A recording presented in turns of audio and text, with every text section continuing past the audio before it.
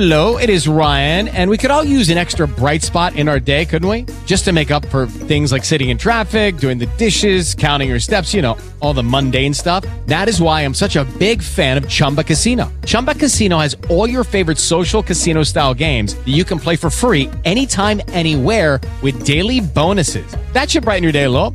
Actually, a lot. So sign up now at ChumbaCasino.com. That's ChumbaCasino.com. No purchase necessary. VGW Group. Void where prohibited by law. See terms and conditions. 18+. It is Ryan here, and I have a question for you. What do you do when you win? Like, are you a fist pumper, a woohooer, a hand clapper, a high fiver? I kind of like the high five, but if you want to hone in on those winning moves, check out Chumba Casino. At ChumbaCasino.com, choose from hundreds of social casino-style games for your chance to redeem serious cash prizes. There are new game releases weekly, plus free daily bonuses, so don't wait. Start having the most fun ever at ChumbaCasino.com. No purchase necessary. VGW Group. Void where prohibited by law. See terms and conditions. 18+. Warning. Please be aware. The views on this podcast are limited to the individual or individuals that are speaking and only pertain to them as it relates to the topic at hand. They are limited to time, date, voter registration district, favourite kind of chocolate bar, top hats or ball caps, and whether Saturn, Mercury and Uranus are in alignment with the Sun on the 5th day of the 7th month in the year of the Eagle while you're riding your motorbike backwards up a hill. Thank you for your understanding. Goodbye. What is up, weirdos? You're listening to the Manic Pixie Weirdo. I'm Abigail, your host, and this is the podcast where we talk about all the different kinds of relationships that we have in our lives. And this week, we are talking to Kate about her books. And I'm really, really excited to talk to her about these. But first, Kate, could you tell everybody a little bit about yourself and where they can find you? Oh, okay. Yeah. Well, I'm a writer. I'm a former teacher and other odd things. And I am, in fact, a weirdo. So this is actually the right show for me. But yeah, I am on media. I have a Facebook page, Kate Lucchese. I've got a Facebook page, Finds and Keepers, which is the name of the series of my books. I even have one. I do have a web page, which is Rhyperia Publications, like something that lives along a riverbank. Rhyperia Publications at Squarespace. .com. So that's another place to find all the writing projects I have going on, because I've actually got a book that's coming out in Japan here one of these days. But that's another story. So it's nonfiction. Oh my gosh. Yeah. That's amazing though. That's awesome. Congratulations. Well, thank you. Yeah. So these books, Finds and Keepers. Yeah. First off, could you so I read The Castellina Curse. And now I have to be honest. Yes. I am not usually a romance person, but I found this to be very, very intriguing because it wasn't what I expected. And it's exactly what I like in a book. Nice. Oh, wonderful. So I love all the archaeology, history, all that stuff getting woven. That stuff makes me so happy. I just love those books. Oh. And so this was perfect. And I was looking for something new. And so could you just tell everybody a little bit about first the overall series and then a little bit about the Castellina Curse? Sure. Yeah. The series was actually if I can quickly say, it was inspired but from when I was a student in Rome. And I used to think it would be super creepy for a Vanth to get right off one of those walls and one of those incredibly creepy tombs and be loose in Rome. And that's kind of how it started. That and finding the actual menorah under Rome was another fantasy of mine, but that comes up in the next book. But yeah, so it's basically archaeological nerd out.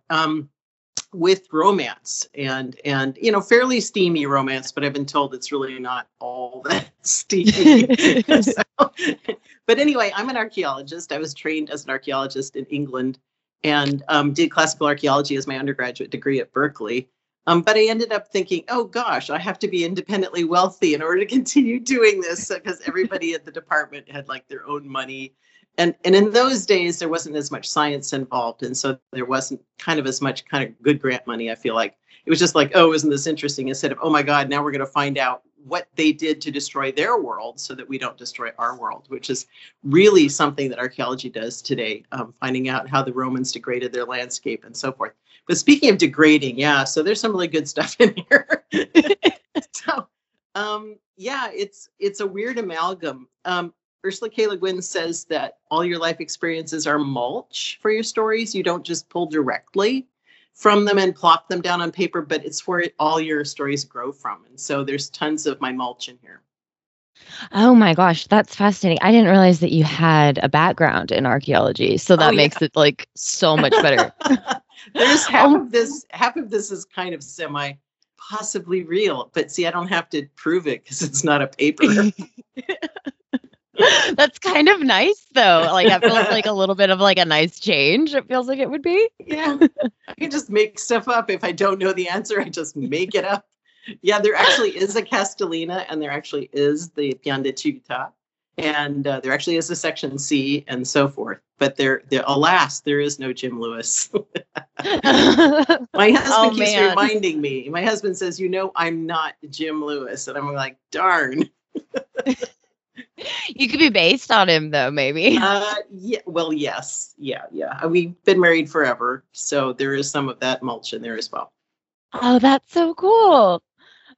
So is that where you got the idea for this series? Like for this, you like you said, you pull from things that you know. You have to write what you know. Yeah. So how much of it, like, would you say percentage-wise is real? Like, how much of it is real? Let's put it this way. I'm really familiar with the topography of Rome. I've taken many student groups there. So anything involving a place is going to be real. So you can be pretty much sure that there's places in Tarquinia where you can get coffee that are called those places and so forth. So if you want to nerd out and take the book and go, I want to go to Bar Impero across from the Tarquinia National Museum, you can. I should totally do that. I would totally do that. Yeah, you could do a little tour. And I hope that you do, and you tell them about my book, and they'll go, curse her. Why are all these people here? No. Oh, wouldn't that be nice if that many people actually read this book? But I'm so pleased that you were like, oh my God, it's going to be one of those dumb romances. And it's actually got more going on, because I am so happy to talk about these books because there's lots more going on. Yeah. Could you tell us a little bit about how you first did you decide first that it was going to be a romance? And then that's a really good question. Can I tell you what happened? It was really fun. I had for years wanted to be a novelist, and you hear these stories about characters taking over a book. And I just had the weirdest experience of, first of all, them popping up and starting to run around on their own. But it was going to be her adventure. She was going to have an adventure. I had no idea there was going to be romance. I actually thought that Jim was gay. I was pretty sure he was gay, and that there was going to be some romance with him and another man. I thought that was what was going to happen. And so lo and behold, she finds this hidden mundus under the ground, and he turns around and gives her a huge kiss. I'm like, whoa, dude, where did that come from? I did not expect that. I didn't see that coming at all. So they just kind of started this hot romance, and I was like, I'll just follow it where it goes. Oh my gosh, that's so funny. That's so funny. I mean, it's forbidden love. I mean, the funny thing is that this is super nerdy, like, oh no, forbidden love between a research advisor and his student, but actually in the world of academics, it's shocking. That's like, oh, you must never do that, so that's what, it's not like, the princess and the commoner, which would be the standard romance shtick, right? But this is like incredibly shocking to academic people. Yeah. Oh my gosh. Yeah. I can see how, I mean, it especially like today's culture, I think, is a little bit different, but oh my gosh, it's still just don't do your coworkers, guys.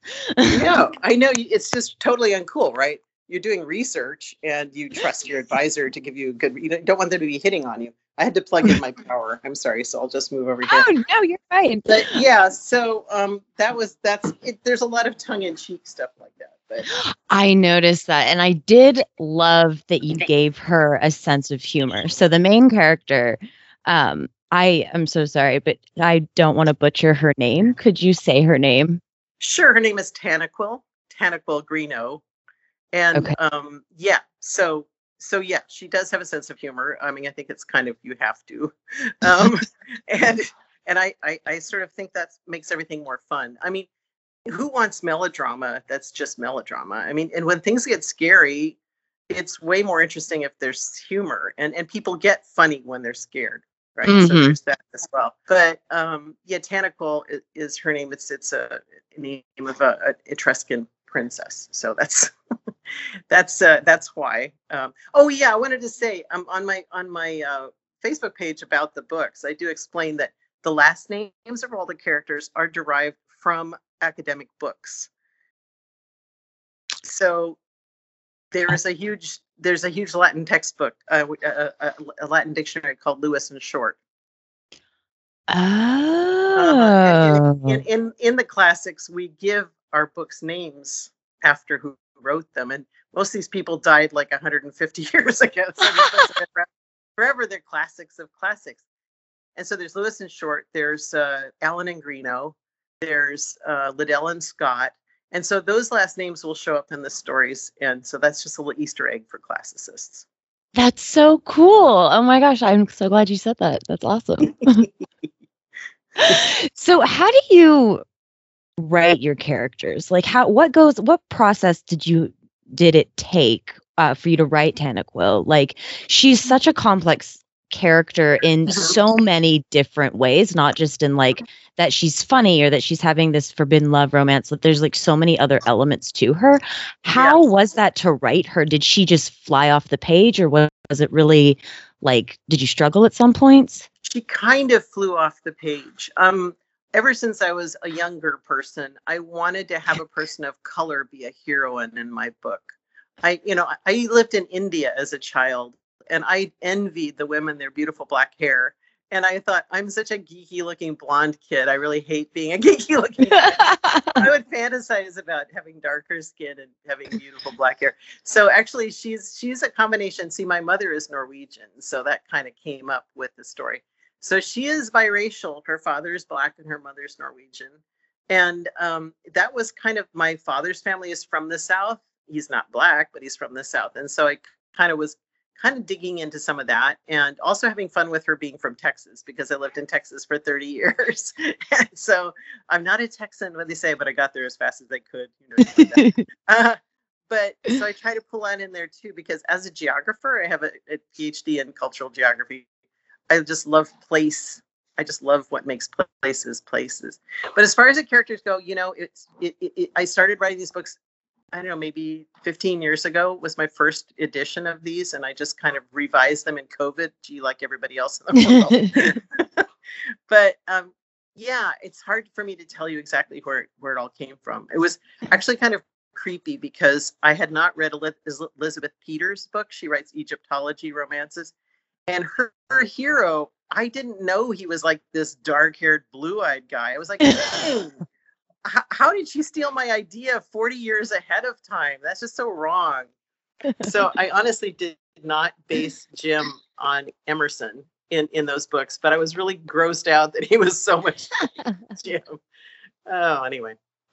Oh, that's so funny. It's hard to be scientific to tell you where these characters come from. I mean, like all good organized people, I penciled out all sorts of plans for the plots and the people, but honestly, you know what it's like? It's sort of like feeling your way in the dark corridor and finding out where it goes. I understand that Tolkien actually wrote a poem about parts of his story before he understood what the poem meant. And he had to decipher. It was the one about the 7 stars and 7 stones and one white tree. He wrote 7 stars and 7 stones and 1 white tree before he knew what those were. And so he had to decipher it. It is honestly a very mysterious process of finding out, why did that person just kiss that person? Or why did that just happen? Why is her father an Air Force pilot? And why did he commit suicide? Or did he? And so that's the kind of thing that some of it's conscious, like I really want to do this, but honestly, you just have to go where it goes. Yeah, well, and you just brought something else that I love about the book, that mystery element in this book. I love that mystery element.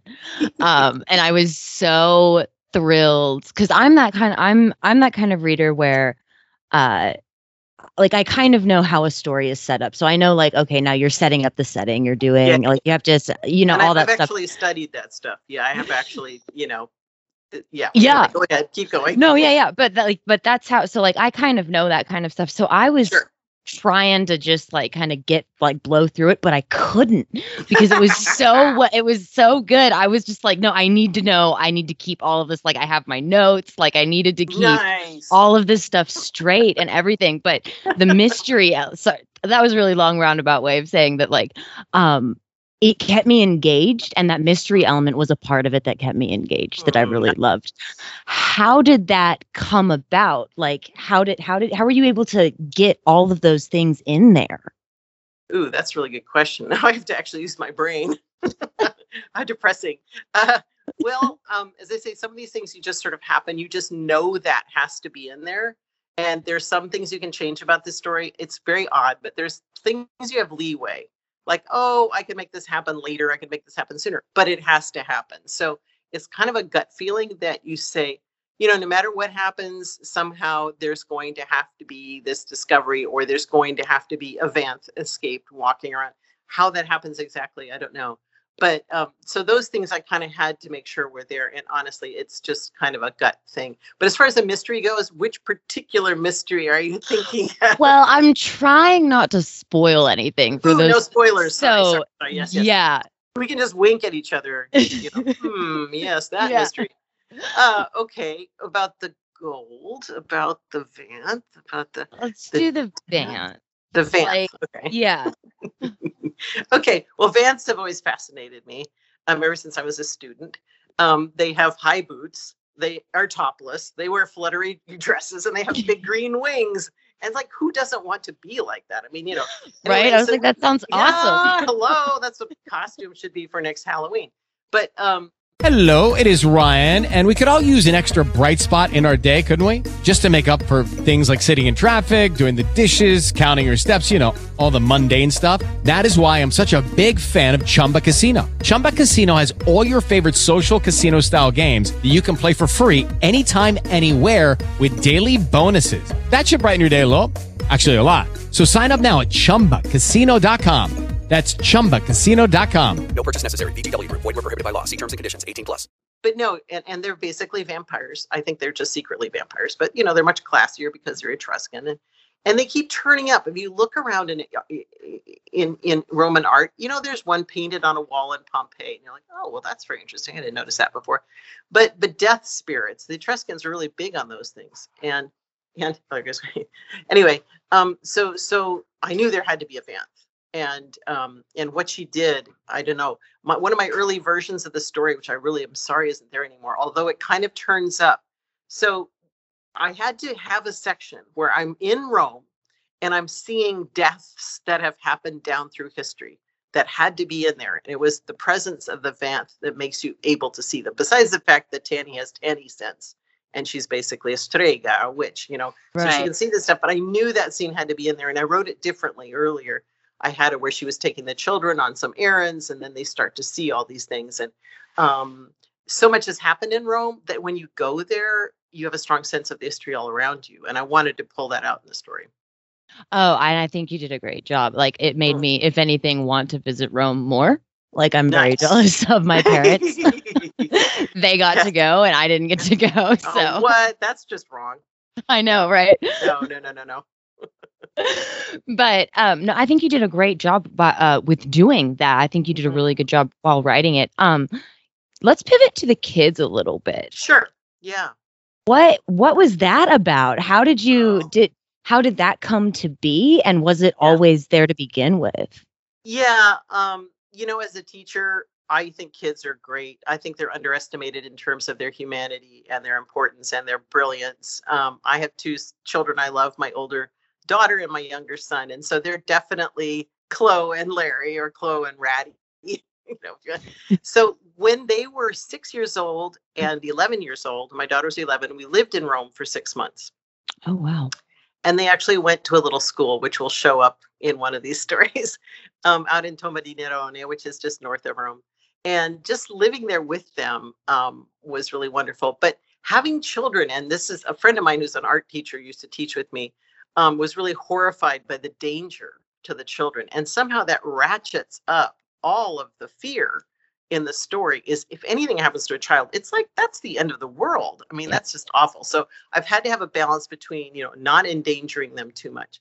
But for me, that's part of the romance in a romance, especially if you've been married and have kids, is how you feel about your children, because they're kind of part of you, each of you.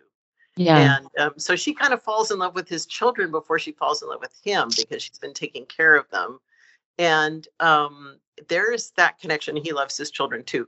I married into an Italian family, and I was so happy that my father-in-law loved his children and showed that he loved his children. My dad was kind of an Anglo dad. It was like, man, I'm back from work. Yeah. Yeah. Maybe I'll read to you some Sherlock Holmes, but forget messing around and having fun in the, so he wouldn't play with us. So that's not the father I fantasize about. And my husband is much more like the Italian dad. Oh, yeah. That's awesome. I really love that you had her. Really, that's really what happens. And is she falls in love with the kids first. And I really like that arc for her, that beginning of that arc for her. Yeah. Because it's not as it's first of all, it's not typical. It as far as like a relationship is set up, you wouldn't see that like normally, I don't think. Yeah. And so it's something different, and I really like that it's different. But I also, controversial statement, think that that's almost a better way of approaching it. So I just really liked that for her, and I was like, I really felt that for her. Okay. Well, she's fighting her feeling for him. I hope that that's really clear, because she's been attracted to him from the word go. And that comes out in the first chapter of the next full book, because I just have a little one in between, where she meets him as an undergraduate and just knocks her off her feet. I mean, he likewise looks at her, he kind of goes, It's like, oh, your eyes are gold. Oh. And she says, oh, you're the director? You're way too young to be the director. So they're smitten with each other, but he's married. She knows that already. She's got principles. She wants to stay away from him. She does have a boyfriend already, so that helps, down the years, but he's on the rack every time he sees her with her boyfriend. And so she's trying her best. And, I feel like people can do that. They can try to suppress their feelings. Yeah. And honestly, you do it so long, it's hard to break through that, right? So I hope that came out, that even when he was ready, he had divorced or whatever he did, she was still kind of like still trying to get over that barrier that she had set up between them. Yeah, and I thought that you played that very well as well, because it almost resembled like a fight or flight. I related to it as like a fight or flight situation, almost like having like a panic attack where like you're trying not to do this, but like it's happening. And I related to her on that level. Nice. I really enjoyed that about her. She was really upset. She didn't know what to do with herself. Yeah. And she felt kind of betrayed in a strange way. Yeah. Oh yeah. At least I did. I don't know if I hope she was feeling what I was feeling, because I was feeling it for her if she wasn't. She didn't say so. She is. So. Yeah. Can we talk about the grandmother? Yes. How did you come up with the grandmother? Was she always there? I loved this grandmother, or this great grandmother. I'm sorry. Yes. Bestamore, yeah. And the diary.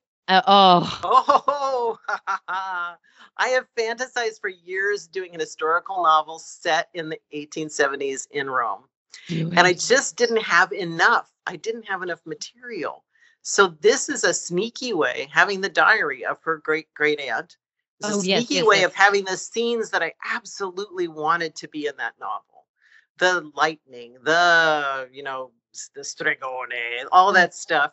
So it's a mini novel that's been wedged in between the pieces. And it does expand the book, but yeah.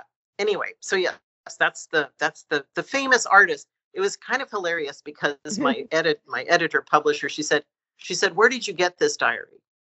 Do you have the rights to publish this diary? And I was like, it's all made up. It's totally fake. What are you saying? No, I actually stole this from a library. Right. Anyway, so that's that. But the best amour Bestamore, I used to have the most wonderful great aunts who were Norwegian American, and they were just a hoot. They were just like tough and fun and funny. And yeah, so Bestamore with her rodeo blouse and her tight jeans, she is like the mother that none of us is good enough to have because she is like skinny and tough and smart. And yeah, I just thought she was a fun character. My mother died about 10 years ago now, and I just feel like I want to have some cool mother characters out there, kind of in her memory and honor. So that's kind of what she is there when you need her. Oh, yeah. Yeah, she really was. She's probably one of my first characters just right out of the gate that I like fell in love with, that I was just like, yes. She walks out of customs in Fiumicino and they're like, whoa, is she a movie star? Who is this? Exactly. And she's like, live with it. For real, though. So, okay. So the Castellina curse is it the first one or is it? Okay, so good. So I read them in order. No. I haven't finished writing them. You see, they're coming out as they're written. Right, but yeah. But the Finds and Keepers series.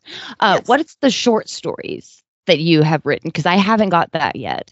Okay. So can you tell us a little bit about those? Yeah. Well, yes, it's kind of an interesting story.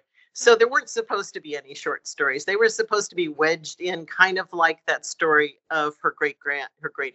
Mm-hmm. That was supposed to be what happened with the next story.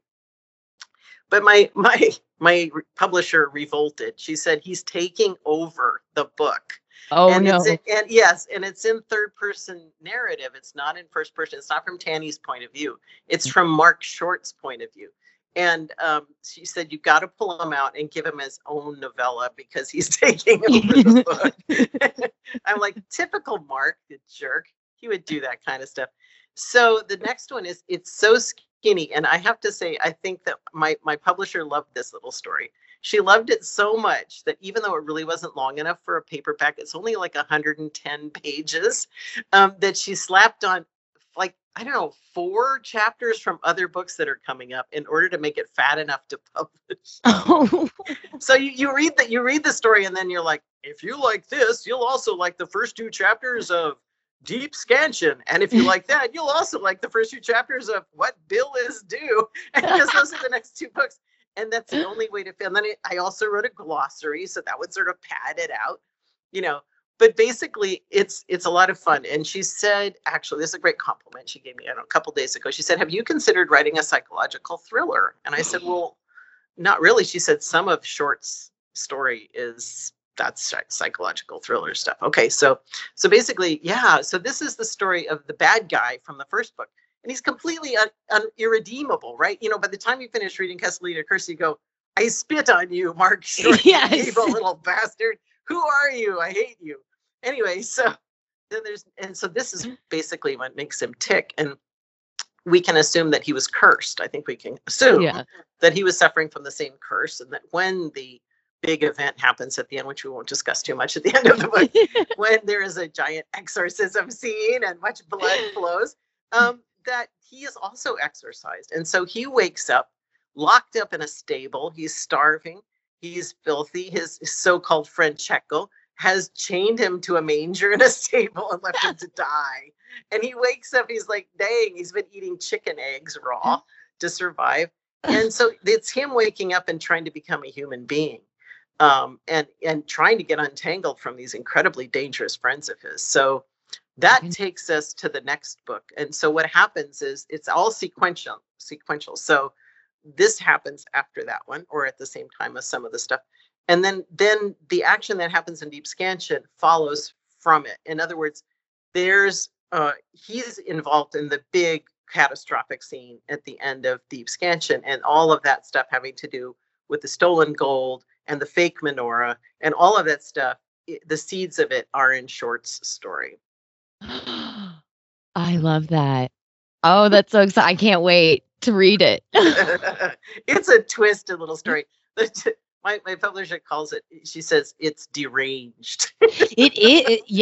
Yes, but it's amazing. And I would, oh my gosh, I can't wait to read it. it's not my fault. It's Mark's fault. I'm just Really? writing down what he did, so. For real though, would you ever consider writing a psychological thriller? I think it would be so amazing, especially from like his perspective. Well, some of it is like that. It could be. I don't know what's going to happen after I finish writing these. I do know that I have an historical novel that's been on the back burner forever, which I want to write or finish writing or rewrite or revise or whatever it is, about some people who lived in the 2nd century AD. But yeah, it never occurred to me. But I do love Raymond Chandler, and I do love that kind of dark, interesting stuff. So we'll see. I don't know. Give me a subject and maybe I'll go and do that. I don't know. Oh, that would be so cool. Oh, you should have like a contest to see who comes up with the best subject. Yes. Well, a friend of mine who is just unfortunately has discovered she has cancer, but she's going to fight it. So I'm writing her a series of, 26 notes, alphabetical notes. And I said, well, I'll cheer you up. I'll send you a piece of story every week. And you just need to give me the inciting incident. So we have started that. It's a pair of wombats at Hadrian's Wall. So they will be having some series. She and I traveled together in the UK when we were much younger. So yes, an inciting incident really is nice to have, but I'll come up with something. Cool. Hey guys, the main weirdo here. I got sick during this interview, so we're going to take a break for just a second and then we'll be back. Perfect. Okay, so the first question that I would like to ask you, since we're back, I'm sorry guys, we had some difficulties, not technical, but just difficulties on my part, completely my fault. But we're back. And so the first question that I'd like to ask you now that we're back is, how did you crack the code to writing a novel? Yes. Well, it unfortunately wasn't just accidental, and it wasn't just like immediate. I mean, I would love to say, oh, it was so easy. I just started writing and I was a genius, and that was that. And that would be great. No, that's the way I was wishing it was. When I first started trying to write novels, I thought, oh, well, surely everything I write is wonderful. And then, anyway, so I joined the Historical Novel Society, and because I was writing a book set in ancient Rome. And I actually learned that you have to, practice and have people read your stuff. With the Lucky Land Slots, you can get lucky just about anywhere.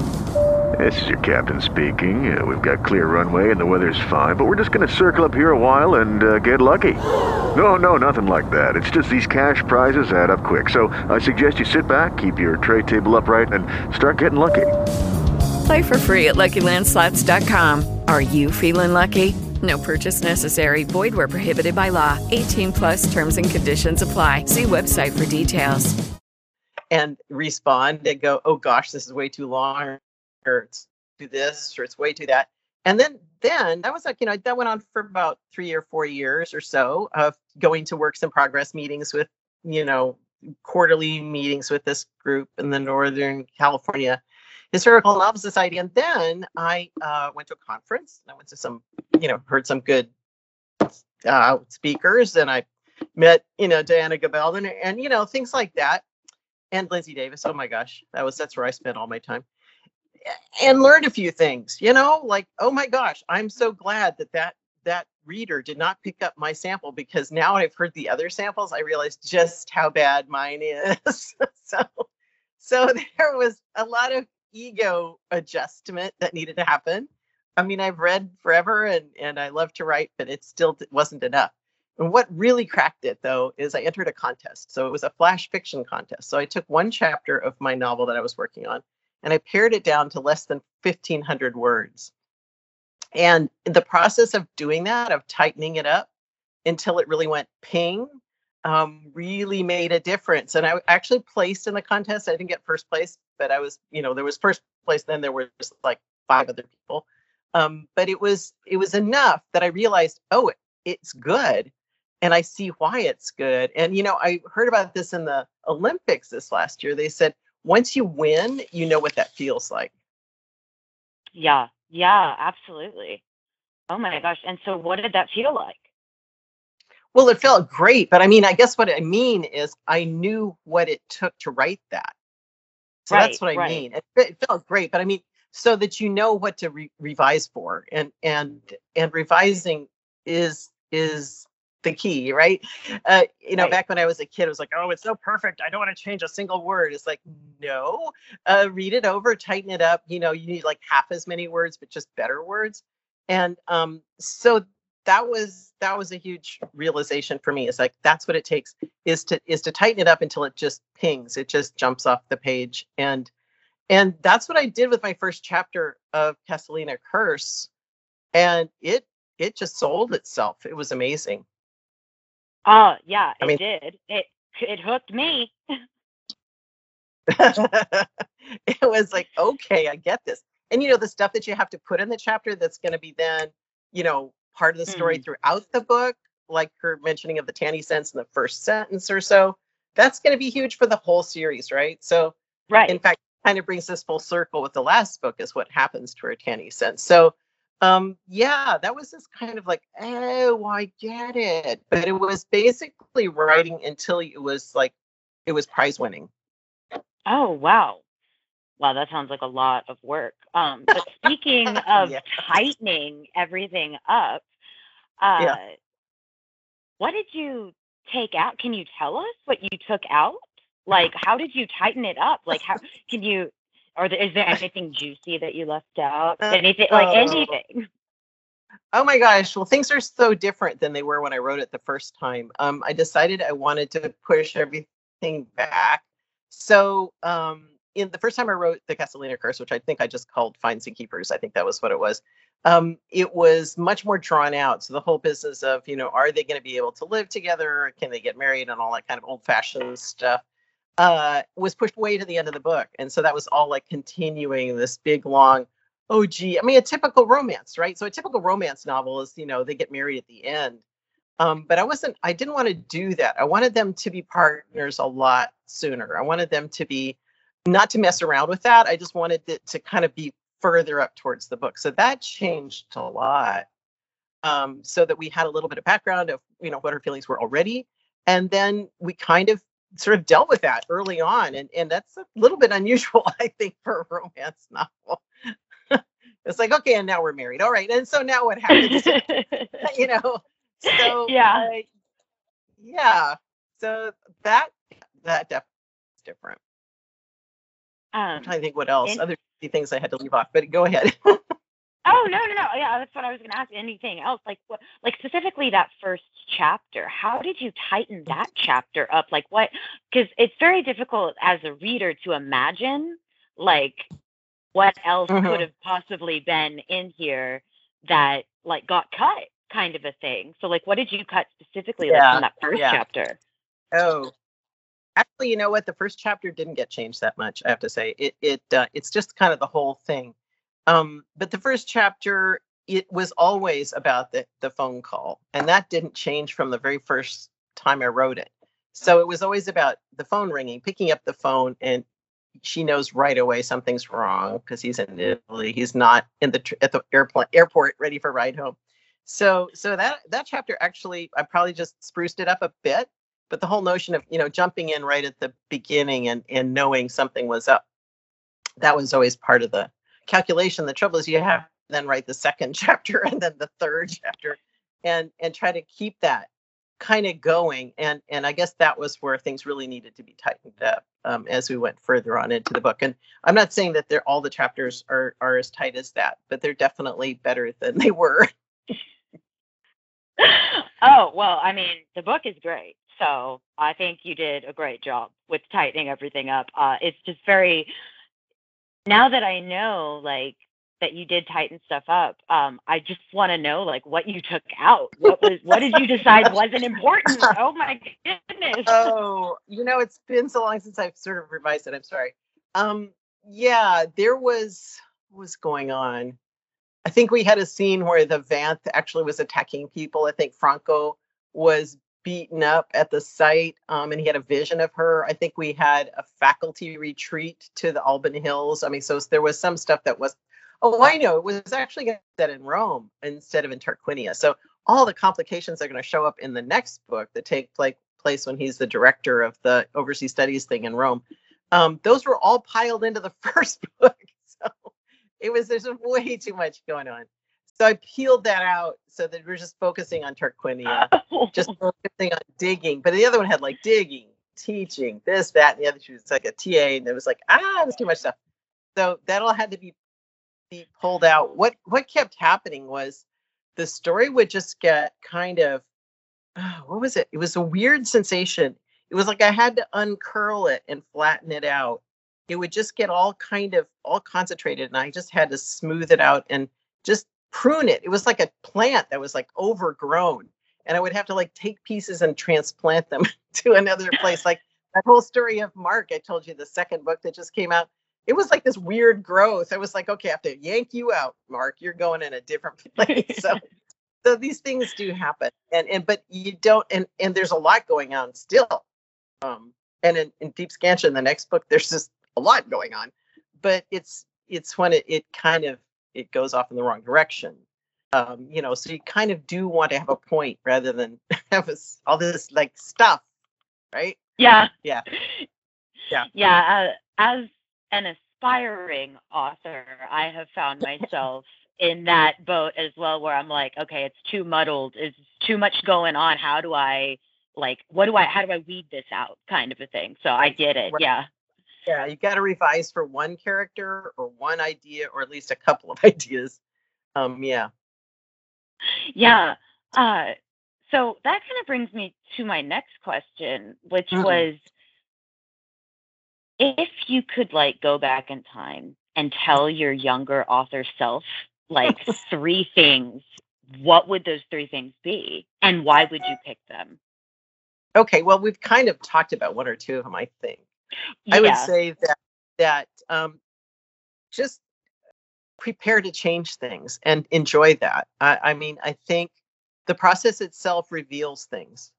You don't know things until you write them. In other words, I didn't know until I finished the full version of a story what it was really all about. And then you can go back and revise for that. You can actually say, oh, I get it. I thought it was about this, and it's actually about that. So one thing would be to enjoy the revision process. I mean, one thing I call it is laying track.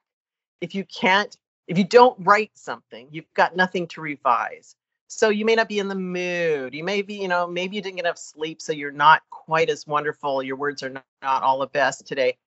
But darn it, if you don't write something, you've got nothing to revise. It's sort of like I do art as well. It's like doing a sculpture. If you don't slap the clay on the armature, and you don't have something to work with. So you got to write. You just got to write and do a commonplace book. I think that was the best advice I got from a creative writing teacher. It's just describe things like, oh, what a beautiful sunset. Well, put it into words. What does it look like? And so 2 things. One would be, don't be afraid to revise. Some first ideas are wonderful, and maybe there's a phrase that is so sweet you don't want to lose it. I mean, that's really true, but you have to, balance that with changing it. The other thing would be to, just write and get it down. The other one, I guess, is keep trying. That's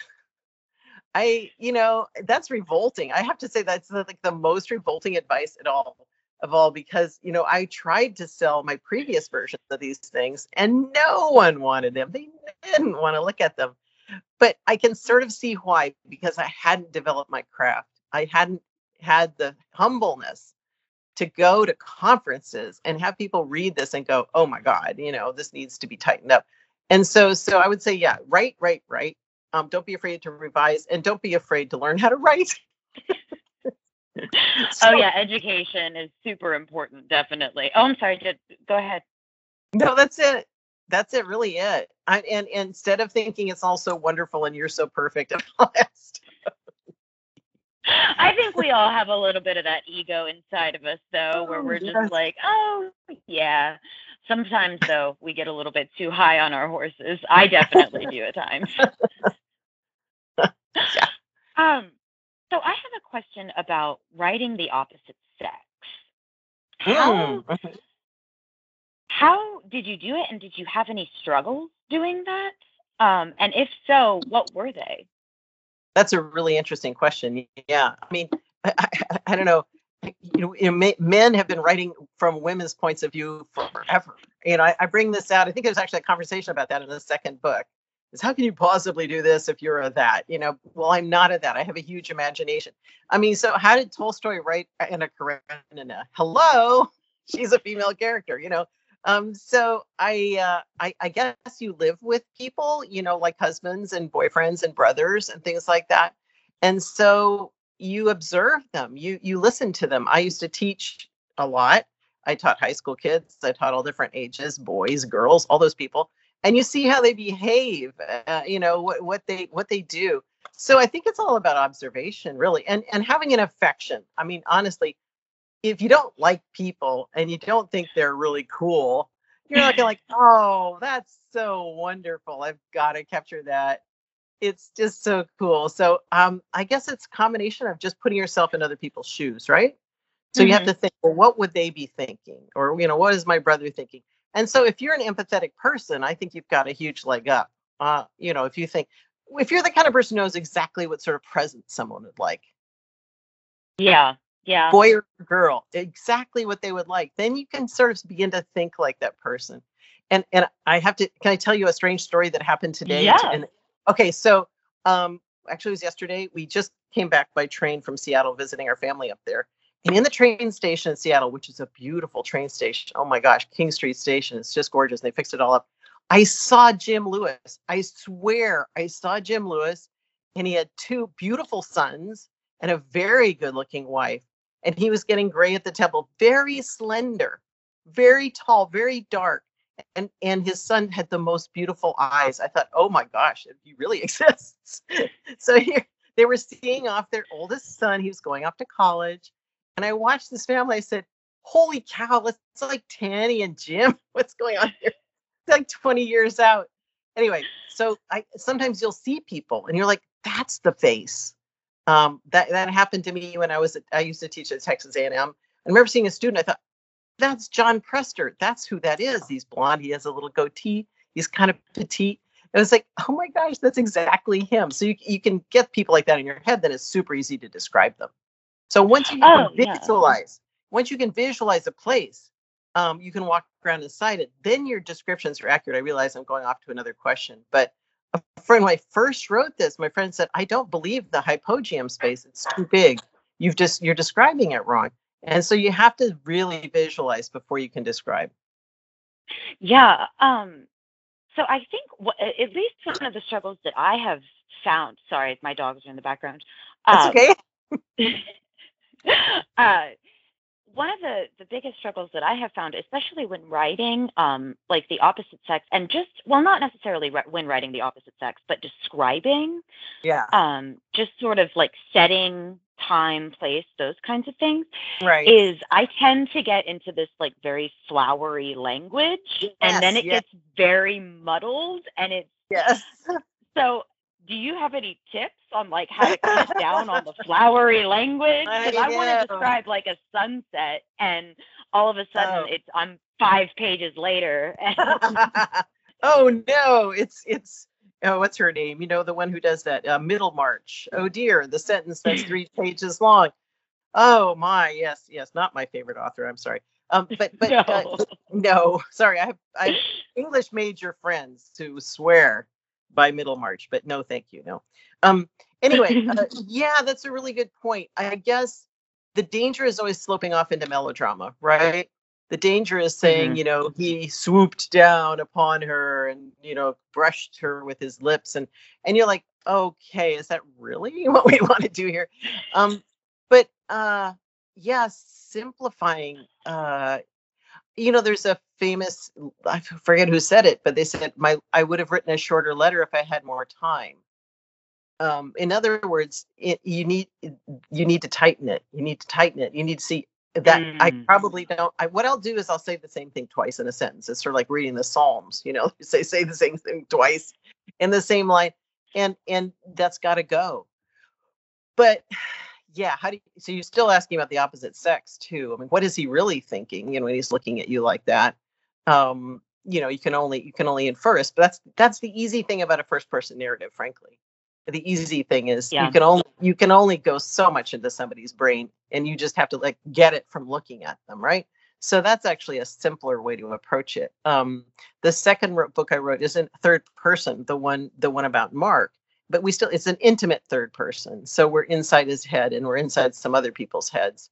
It kind of depends on the era whether you're allowed to do that sort of thing. It's like Patrick O'Brien does an intimate third person with his Aubrey Maturin books, and so you see basically inside everybody's head, which is really cool, but it's hard to pull off.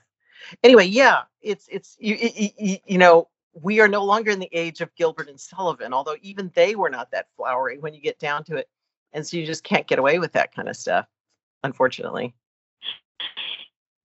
Yeah, we're in the age of 100 and 250 characters. Oh my gosh, yes. Trying to get it down to that is yeah.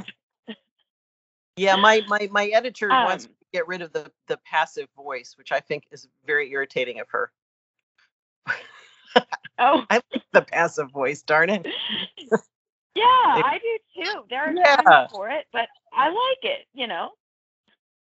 Yeah, and the perfect passive, things like that, darn it. Anyway, go ahead. You were going to say something else. Oh, I was going to say, so not necessarily when writing the opposite sex, but just any of your characters. Yes. So I kind of want a little bit of a behind the scenes. Yeah. Is there anything that we should know that you didn't put in the books about our two main characters, like about them, like personally? Oh, well, we discover that Jim becomes quite a different person when he's drunk. Mm-hmm. We will learn more about that, dangerously so. Oh yeah, what do we not know about them? Tanny is kind of an open book. I mean, she doesn't hold back much, except for things about where did she get her Tanny sense, and what about that? What about that Warlock guy, and how is she related to him, and stuff like that. I'm sorry, I don't seem to be answering this properly. Things we don't know about them. Yeah, like Jim can have a terrible temper too. So there's interesting things that will turn up in the second book where they're both kind of put through the ringer. They're absolutely put through the ringer. The title is incredibly obscure, so hopefully after reading this book, everyone will know what scansion is. I think it's explained in the second or third chapter. It has to do with poetics in classical languages, and the idea that we become something we're not. That we are no longer a long syllable. We're now a short syllable. And that's a big point of what are they really? And so we take a look at what makes them fall apart, what destroys them really. Ooh, I love that. That's so fascinating and interesting. I'm really excited for that part. Oh my gosh, this is going to be very interesting to read. So what is your number one thing that you get out of writing? Like, what is it that just what is it about writing that just floats your boat? Oh, wow. Well, when it's going well, it's this wonderful in the zone. I mean, I don't know if you saw the movie Soul, but he plays jazz piano, and when he's in the zone, he's like in another world. And I can get in the zone, and when I'm writing, and it's going really well, and I can look up and it's 3 hours later, and it's so weird because you're just like off there somewhere, and just cranking this stuff out. And sometimes you go back and you go, did I write that? Where did that come from? So it is a wonderful kind of a warm feeling when you're really going, and I really love my characters, and I love seeing what they do, and so basically you will never have to read another novel because you keep writing one and you rewrite it. And you're like, wait, that scene wasn't quite cool enough. So I think I'd better go back to it and do it again. So it's kind of like that. It's pretty great. That's awesome. Yeah, that sounds really, really awesome, actually. Yeah. So yes, I don't buy many novels anymore. Do you ever get writer's block? No. No, I don't. I can sit and think about a problem, and I'm like, how the heck am I going to get them out of this? Or geez, how am I going to end this? But then what I do is I get my handy dandy, I don't see it right here with me. I have to work things out on paper when I get stuck with a plot problem.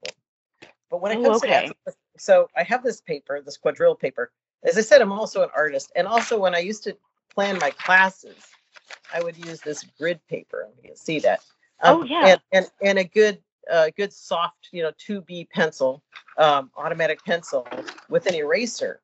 And I will very neatly and gradually work it out and just wait until the thought comes. And as I write, then I can work out the problem. So it's there. The Greeks discovered there's many ways of thinking. You can think while water is flowing on your head. You can think while you're walking and talking with a friend. And there's different ways of getting your brain to work.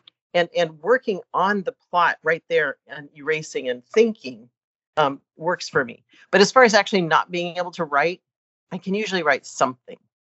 It may not be any good. It may not be any good, but honestly, if you're just like, and she picked up one foot and she put it down and she picked up the other foot, she put that one on me, it's better than nothing. So that's true. Yeah, I know. I hear a lot about writer's block, and I must have the right atmosphere. Now, having said that, I have all sorts of weird things around my desk that I love to have on my desk. I've got my miniature walnut ship that I got in Florence in the Pinocchio shop. It's made in a wall. So I have all sorts of weird things that I love to look at. Okay, so that's okay. I think that's allowed. And I have a standing desk now because I was just sitting so much. I had to get a standing desk. So having a deadline and having to write and all this stuff, having the right equipment is really good. But you kind of don't know what you need until you need it. So why bother buying all this stuff? Like, oh, I must have this latest gadget. Do you? But when you're really hungry for it, you're like, oh my gosh, I'm so tired of sitting. I've got to do this. I mean, I was piling up books on a bookshelf and standing up and doing it like that. I thought, okay, this is cheesy. We can do this better. So the short answer is no. You just got to write something, and you can write almost anything. You could write a laundry list, and it would be better than nothing.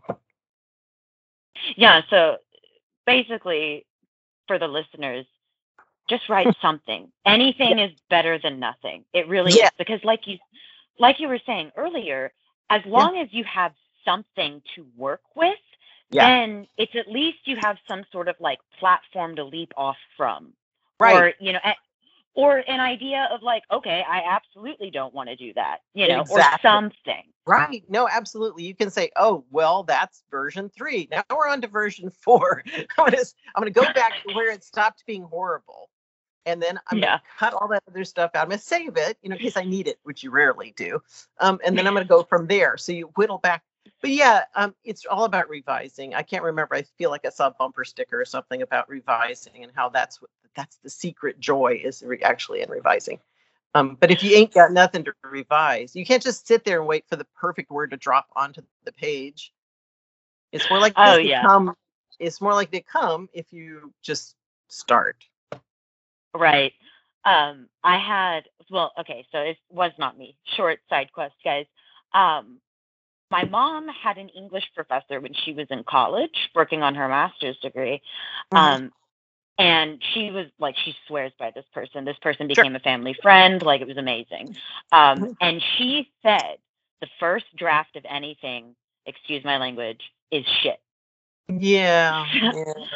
Probably so true. You have to revise, like, and her point in saying that was that like, just throw up on the page because it's something. Yeah, because you're learning something. As you write, you're finding out about your story. And honestly, the process it's weird. It's kind of mysterious where all that happens. But as you write, you learn what you're supposed to be writing about. And if you don't write, then you won't find out. And you won't be able to revise to that. But yeah, barfing on the page, I suppose, is sort of like that. Yeah. Your way is much more eloquent, but yes. Yeah. Just slap some mud onto the armature, I think, is probably a little bit less disgusting. Although mud and shit. Probably. Kind of. But anyway, yes. I think that's true. I mean, I remember in high school there was an art teacher, and you know how you love your drawings. You're like, oh, my perfect drawing, I'm going to look at it forever. And this guy would actually make you throw that one away. Can you imagine how painful? How painful is that?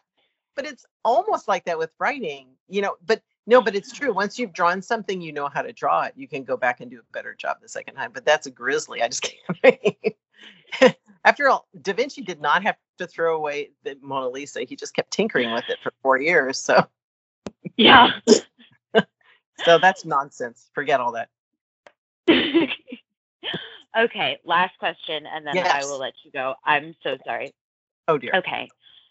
What inspires you to write, and what do you hope to inspire in others? Oh yeah. Yeah. Yeah. There's a lot going on in my stories, and there's a lot of odd sort of psychic stuff going on in my stories. I don't know if anybody noticed, but there's a lot of between the worlds going on, partly from my Marvel Comics days of Doctor Strange and the astral realm. And Tanny Sense, by the way, used to be Spidey Sense before I changed it. It's something you have that sense. I think I. Anyway, but what do I hope? I hope to write characters who are admirable, and and inspire other people to also be admirable. I think I'm so tired of cruel people. I'm so tired of cruel characters and people who are cruel to their characters. Jane Smiley can be incredibly cruel to her human characters. She's sweet to her horses. Her horses always have a good time in her story, but that she does terrible things to her humans. And I feel like life is bad enough. Life is bad enough. We don't have to make fiction bad too. No, honestly, I've spent many hours at bedsides. I've lost both my parents. And the thing that was good was a good novel, a Dickens novel, something that's going to take you away. And they're almost invaluable when you're in grief. Having a good story, and it'll take you out of yourself. So I want to have people that work out real problems and that kind of inspire you to be a better person, honestly. That's what I hope. That is so beautiful. That's so beautiful, and I admire your quest for admirable characters. That's amazing. I love that. Tell everybody one last time where they can find you and your books, and then I will let you go. I'm so sorry to keep you. No. This is wonderful. I could blather about this stuff forever. You know how it is, the ego. But yeah, they can find my books on Amazon right now. The next book should come out as well on in Barnes and Noble, at least in the digital format. So you have to look for Kate DeLuca. That's Kate, and then Cate, and then Deluca, and Finds and Keepers. If you have all of those things together, you have half a chance of finding it on Amazon. It's quite deeply buried. And the first book's Castellina Curse. The second one is a short story. The third one is coming out on Tuesday. Is Deep Scansion. But also I'm on Rhyperia Publications. You can see it. But anyway, it's Rhyperia Publications at squarespace.com has all of my publications. I have all sorts of weird projects going on. And I'm on Facebook. There's a friend Finds and Keepers Facebook that I do update pretty often. So you can take a look at that. Well, thank you so much for coming on. I'm so sorry about the thing that happened. But I had such a good time. I had such a good time talking to you, and thank you for coming back. Well, thanks so much. I really appreciate you talking to me. I really do. That's very, very kind of you. Appreciate it. Well, I appreciate you and your books. Okay, good. Thank you guys so much for listening. As always, be kind and stay weird. Bye, guys.